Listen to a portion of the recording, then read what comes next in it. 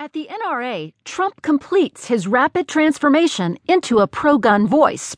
By Jenna Johnson. From the Washington Post Politics section, I'm Jill Melanson. Donald Trump, who just a few years ago praised President Obama's appeal for stronger gun control after the mass shooting in Newtown, Connecticut, was endorsed and embraced by the National Rifle Association on Friday, completing his rapid transformation into a fierce pro-gun advocate.